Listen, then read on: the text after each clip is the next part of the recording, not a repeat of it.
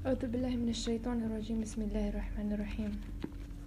الحمد لله رب العالمين الرحمن الرحيم مالك يوم الدين إياك نعبد وإياك نستعين اهدنا الصراط المستقيم صراط الذين أنعمت عليهم غير المغضوب عليهم ولا الضالين آمين.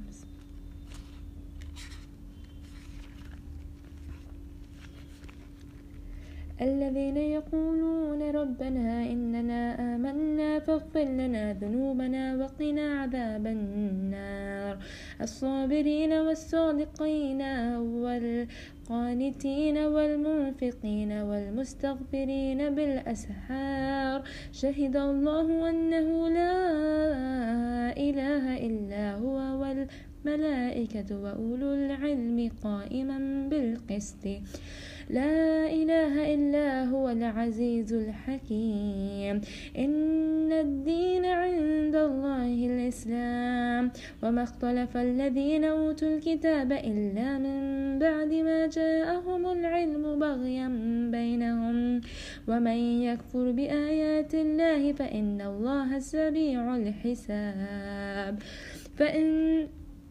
فإن هاجوك فقل أسلمت وجهي لله ومن اتبعن وقل للذين أوتوا الكتاب والأميين وأسلمت فإن أسلموا فقد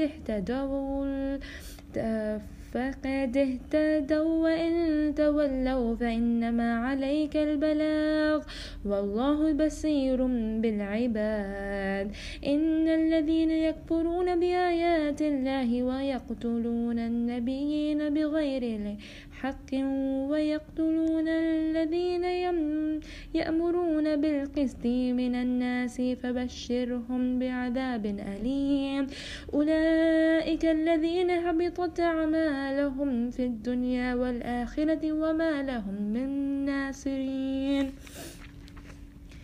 ألم تر إلى الذين أوتوا نصيبا من الكتاب يدعون إلى كتاب الله ليحكم بينكم ثم يتولى فريقا منهم وهم معرضون ذلك بأنهم قالوا لن تمسنا النار إلا أياما معدودات وغرهم في دينهم ما كانوا يفترون فكيف إذا جمعناهم ليوم لا ريب فيه ووفيت كل نفس ما كسبت وهم لا يظلمون قل اللهم مالك الملك تؤتي الملك من تشاء وتنزع الملك ممن تشاء وتعز من تشاء وتذل من تشاء بيدك الخير إنك على كل شيء قدير تولج الليل في النهار وتولج النهار في الليل وتخرج الحي من الميت وتخرج الميت من الحي وترزق من تشاء بغير حساب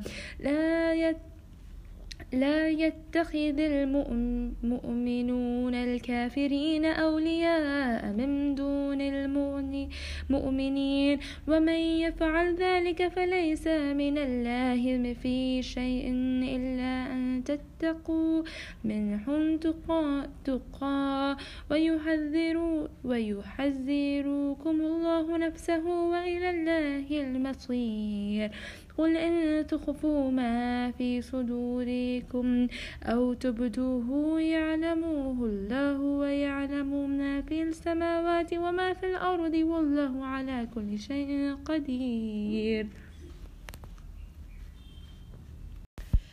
بسم الله الرحمن الرحيم. سورة العمران 16 to 29 ayah. namely those who say, Our Lord, we have indeed believed. Forgive us then our sins and save us from the agony of the fire. Those who show patience, firmness, and self-control, who are true in word and deed, who worship devoutly, who spend in the way of Allah, and who pray for forgiveness in the early hours of the morning. There is no God but He, that is the witness of Allah, His angels, and those endued with knowledge, standing firm on justice. There is no God but He, the exalted in power, the wise. The religion before Allah in Islam, submission to His will, nor did the people of the book descend therefrom except through envy of each other, after knowledge had come to them. But if any denied the signs of Allah, Allah subhanahu wa ta'ala is swift in calling to account. So if they dispute with thee, say, I've submitted my whole self to Allah, and so have those who follow me.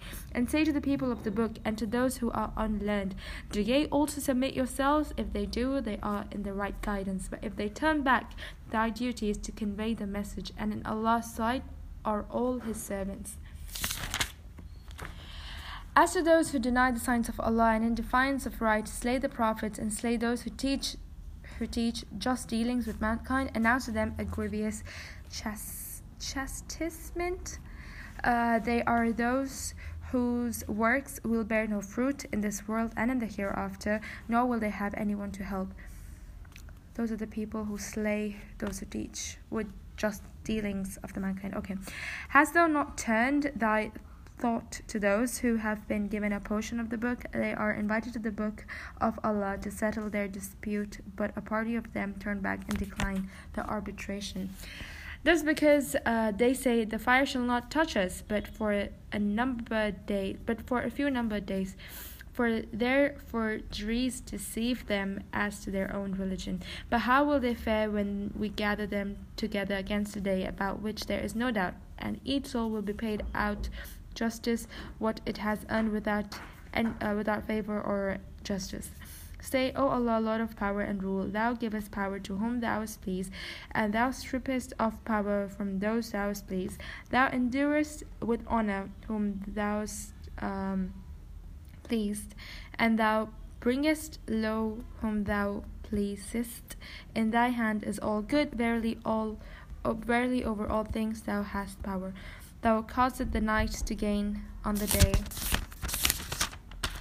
and Thou causest the day to gain on the night. Thou bringest the living out of the dead, and Thou bringest the death out of the living, and Thou givest sustenance to whom Thou pleasest without measure. Let not the believers take for friends or helpers unbelievers rather than believers. If any do that, shall have no relation left with Allah except by way of precaution, that ye may guard themselves from them. But Allah cautions you to fear Himself, for the final goal is to Allah. Say, whether ye hide what is in your heart or reveal it, Allah knows it all. He knows what is in the heavens and what is on the earth, and Allah has power over all things.